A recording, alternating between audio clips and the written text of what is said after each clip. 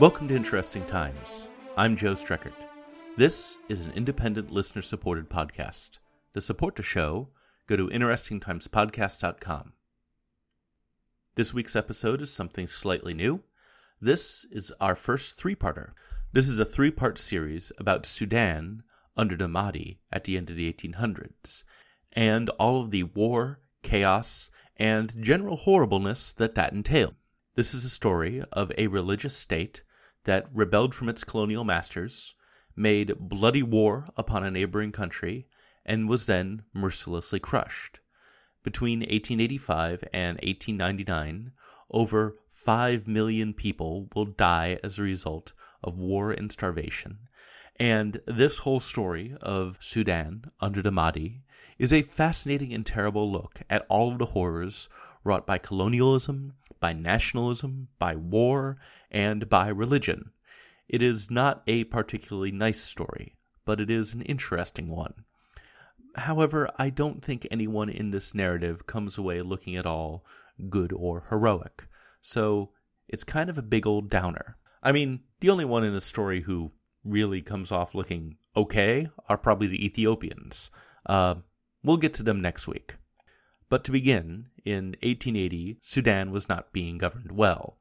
At the end of the 1800s, the Ottoman Empire allowed Egypt a certain amount of autonomy, and Egypt, in turn, ruled Sudan as a kind of client state, or subordinate province, and they saddled that country with all kinds of neglectful, corrupt misgovernment, and all sorts of unfair taxation, paying for an occupying military that the Sudanese people didn't really want. Egypt, with its exploitation and occupation of the Sudan, very much created the conditions for rebellion. Now, rebellions can take all kinds of forms. They can be patriotic and rally around a flag. They can be nationalistic and appeal to people's sense of, ethnic commonality. And at that point, Sudan really didn't have either of those things. There were lots of different ethnic groups in Sudan, and they didn't really think of themselves as a coherent country or unit. So there's no patriotic or nationalist banner to be rallied around. So, when the inevitable rebellion came against the Ottoman Egyptians, it came in the form of something that transcended a good deal of the regional and ethnic identities in the Sudan. It came in the form of religion. And the leader that Sudan rallied around was a man named Muhammad Ahmad bin Abd Allah, who I am going to call Muhammad Ahmad in this podcast. And he was a religious ascetic figure, supposedly in the style of many, many other religious ascetics before him. He spent quite a lot of time living in a desert cave, doing the whole solitary prayer and meditation thing. He eventually promoted himself as the Mahdi, or expected one, a prophesized Muslim religious figure. Now, this idea of the Mahdi, it's complicated, and it is not the same thing necessarily as calling yourself the Messiah or the Second Coming or anything like that. And I talked a bit about the Mahdi back in episode 16, the Siege of the Grand Mosque, but what I want to re-emphasize here is that it's hard to generalize about. The idea of the Mahdi does not come from the Quran itself, but from the Hadith, which are, purportedly, other different sayings of Muhammad that were recorded later. And the nature of the Hadith and of the Mahdi, they're not something that all Muslims agree on or necessarily believe in, and they are the subject of a fair amount of debate within the Muslim world. But for our purposes here, what is important is that in the face of oppression and excessive taxation and military occupation by Ottoman Egypt, Muhammad Ahmad is styling himself as a uniting, charismatic, prophesized chosen one, a savior figure. And obviously that vision is going to be appealing to a lot of people who are suffering under foreign rule. And I don't think that Muhammad Ahmad is the one who causes the revolt in the Sudan. I think the Ottoman Egyptians caused the revolt in the Sudan by their misgovernment. A revolt was going to come. I think Muhammad Ahmad was just in the right place at the right time to be the particular charismatic religious figure that a lot of the population latched onto and found appealing. So, conditions, I think, chose him, not the other way around. One of the best-known summations for the Mahdi revolt comes from a guy called Charles Gordon, who is going to be extremely important to our episode today. In fact, he's kind of the main character of our episode today. He was a British colonel whom you might remember as a leader of the so-called ever-victorious army that put down the Taiping Rebellion back in episode 29 and 30. That guy, sometimes called Chinese Gordon. After that, Gordon became Britain's man in Sudan, and this is what he said about the revolt in an interview with the Pall Mall Gazette on January 9th, 1884. He said, quote, "Oppression begat discontent. Discontent necessitated an increase of the armed force at the disposal of the authorities. This increase of the army force involved an increase of expenditure, which again was attempted to be met by increasing taxation, and that still further increased the discontent. And so things went on in a dismal circle until they culminated, after repeated deficits, in a disastrous rebellion. That the people were justified in rebelling, nobody who knows the treatment to which they were subjected will attempt to deny. Their cries were absolutely unheeded at Cairo. In despair, they had recourse to the only method by which they could make their wrongs known. They rallied around the Mahdi, who exhorted them to revolt against the Turkish yoke. I am convinced that it is an entire mistake to regard the Mahdi as in any sense a religious leader. He personifies popular discontent. All the Sudanese are potential Mahdis. The movement is not religious, but an outbreak of despair." Unquote. So again, Gordon is saying that because the Ottoman Egyptians are saddling the Sudanese with taxation and are stationing foreign troops in their country, of course you're going to get a rebellion on your hands, and it just so happens to be religious. And almost everything I've read about this has emphasized that the Mahdist revolt probably had more to do with malfeasance and misgovernment on the part of Cairo than any latent religious conservatism on the part of the Sudanese populace. I think Gordon is right on that religion is the medium of rebellion rather than the cause of it. Regardless of the cause of the rebellion, Cairo was not pleased with the idea of a charismatic, messianic religious leader gaining popularity, acclaim, land, resources, and political power. This was the beginnings of a religious revolution, and the Ottoman Egyptians, they could not tolerate that. The Cairo government wanted this Mahdi dead or captured. So they told various military units to go hunt for him. And if any of them found him and brought him back, they would reap a significant reward. The Mahdist forces had 3 notable victories over the Ottoman Egyptians. And the first would be kind of comedic, had actual humans not died in the action.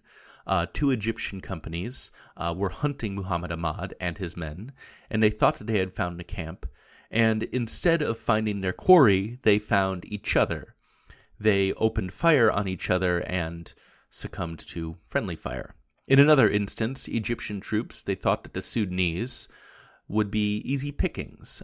They neglected to place sentries at night while they were searching for the Mahdi, and the Sudanese launched a nighttime sneak attack and defeated them. In still another instance, there was a British general named Hicks who had converted to Islam, and he chased Muhammad Ahmad around for weeks. The Sudanese cut off Hicks's supply lines, fell upon his men, and killed him. With these and other victories, the Mahdist state began to take shape in Sudan. Muhammad Ahmad, he was winning. He was successfully rallying the native Sudanese to his cause, and they were enthusiastically cutting down the Ottoman Egyptians who had vexed them for so long. Muhammad Ahmad then starts consolidating power and called for a series of political and social changes that I think might sound familiar to anyone who has looked at popular religiously conservative movements. Muhammad Ahmad, he preached that Sudan needed to return to abandoned original Islamic principles. The government in Cairo, it was said, was decadent and corrupt, and he was probably right. They probably were decadent, and they certainly were corrupt. Not that there's anything wrong with being decadent. Muhammad Ahmad, though, he preached the banning of traditional vices like alcohol, tobacco, and non-religious music, all of which were being tolerated way up in the decadent, more urban north, and also the strict segregation of genders, which included secluding women, and in general, the population of Sudan, he said, should devote themselves to a kind of religiously pure version of Islam. And I think that in that kind of revolutionary atmosphere, this is just one more thing that a revolutionary movement can do to differentiate themselves from the people that they are fighting. So, Charles Gordon, whom I mentioned earlier, he was sent in to coordinate the evacuation of Egyptians and other foreigners from the country. The Egyptian government, they actually asked for this British guy to come in and oversee the evacuation. He had been Britain's man in Sudan for years. He was also known for successfully leading that ever-victorious army back in China. And they also didn't think that the Sudanese would actually attack a third party. They didn't think that the Mahdist forces would actually infuriate a world superpower like Great Britain by attacking a British commander. So Gordon comes in. He attempted first to come to terms with Muhammad Ahmad by recognizing his authority over Kordofan, the region of Sudan that the Mahdist forces had already secured. As a gesture of goodwill, Gordon sent him a red robe and a tarbouch, garb that were symbols of royal authority, and he offered to recognize Muhammad Ahmad as Sultan of his particular section of Sudan.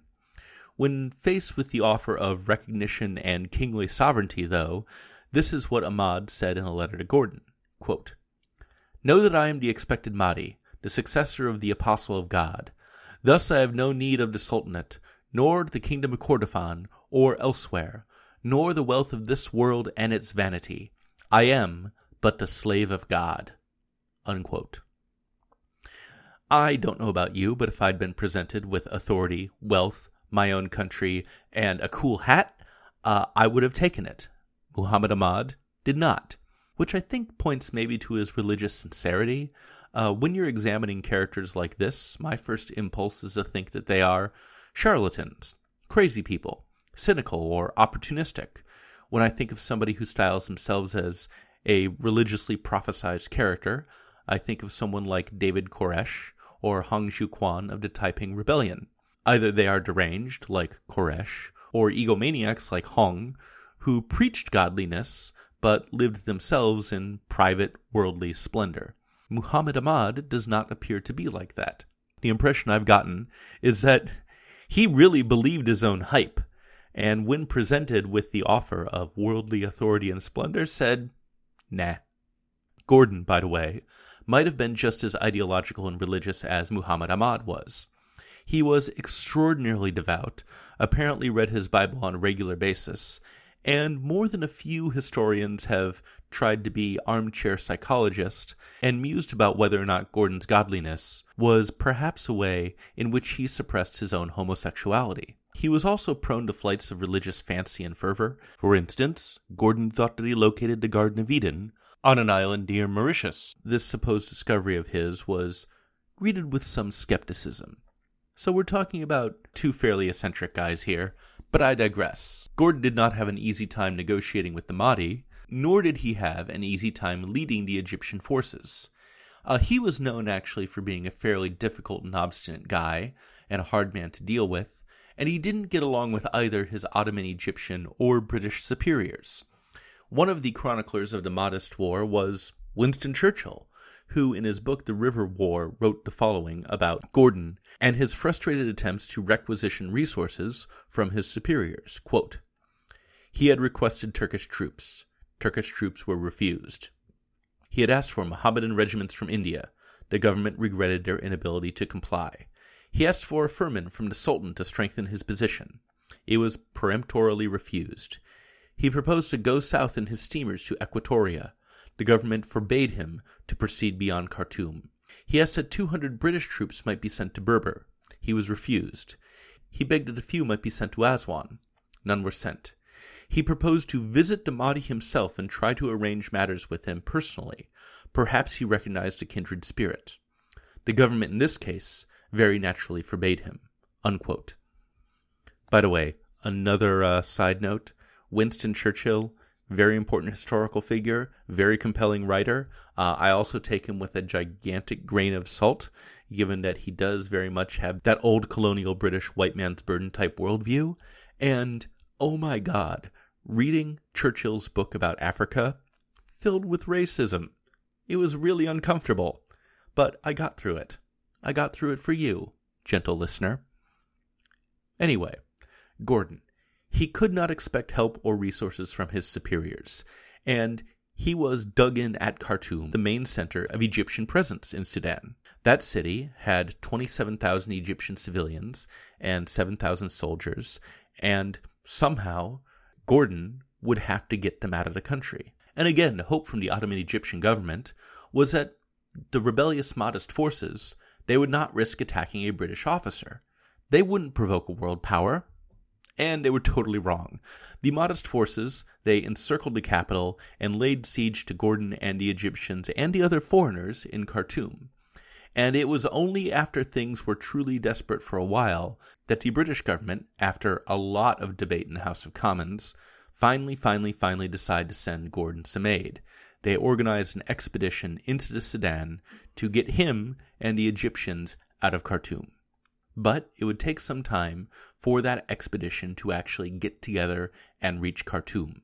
In the meantime, this is how Churchill described things inside the capital during the siege. Quote, "The money to pay the troops was exhausted. He issued notes, signing them with his own name. The citizens groaned under the triple scourge of scarcity, disease, and war. He ordered the bands to play merrily and discharge rockets. It was said that they were abandoned, that help would never come, that the expedition was a myth, the lie of a general who was disavowed by his government. Forthwith he placarded the walls with news of victories and the advance of a triumphant British army, or hired all the best houses by the river's bank for accommodations of the officers of the relieving force. A dervish shell crashed through his palace. He ordered the date of its arrival to be described upon the whole. For those who served him faithfully, he struck medals and presented them with pomp and circumstance.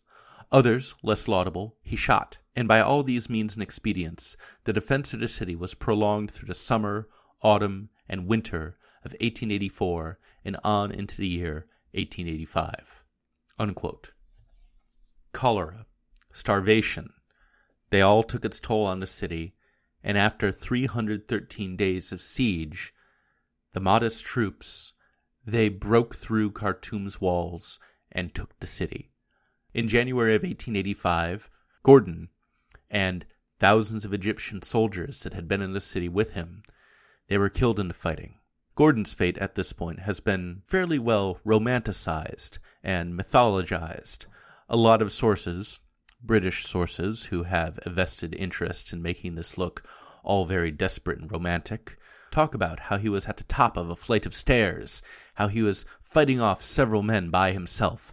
Eventually he was overwhelmed and stabbed through the chest with a spear, but nevertheless fighting with his last breath. I find that a bit hard to believe, but that's the story. Gordon's head was cut off from his dead body, and it was presented as a trophy to Muhammad Ahmad. The Mahdi, he was furious that his adversary's body had been treated in such a disrespectful manner, and he rejected the gruesome gift. By the time the British forces arrived at Khartoum, it was too late. The siege was over. The Sudanese rebels had won. Sudan was free of the Ottoman Egyptian yoke, and soon after that it would forge a new, religiously infused state. The life of Mahdist Sudan would not be a peaceful one. The old corruption of the Ottoman Egyptian occupation would be replaced with new, proto-totalitarian religious laws and regulations. And, next week, the new country will go to war with one of the oldest nation-states in the world and dive into a bloody conflict with neighboring Ethiopia. That's next week on Interesting Times. This show is 100% listener-supported. If you like the show and want to sign up for a regular donation, and I think you should do that, go to interestingtimespodcast.com and show your support. I love hearing what you guys have to say.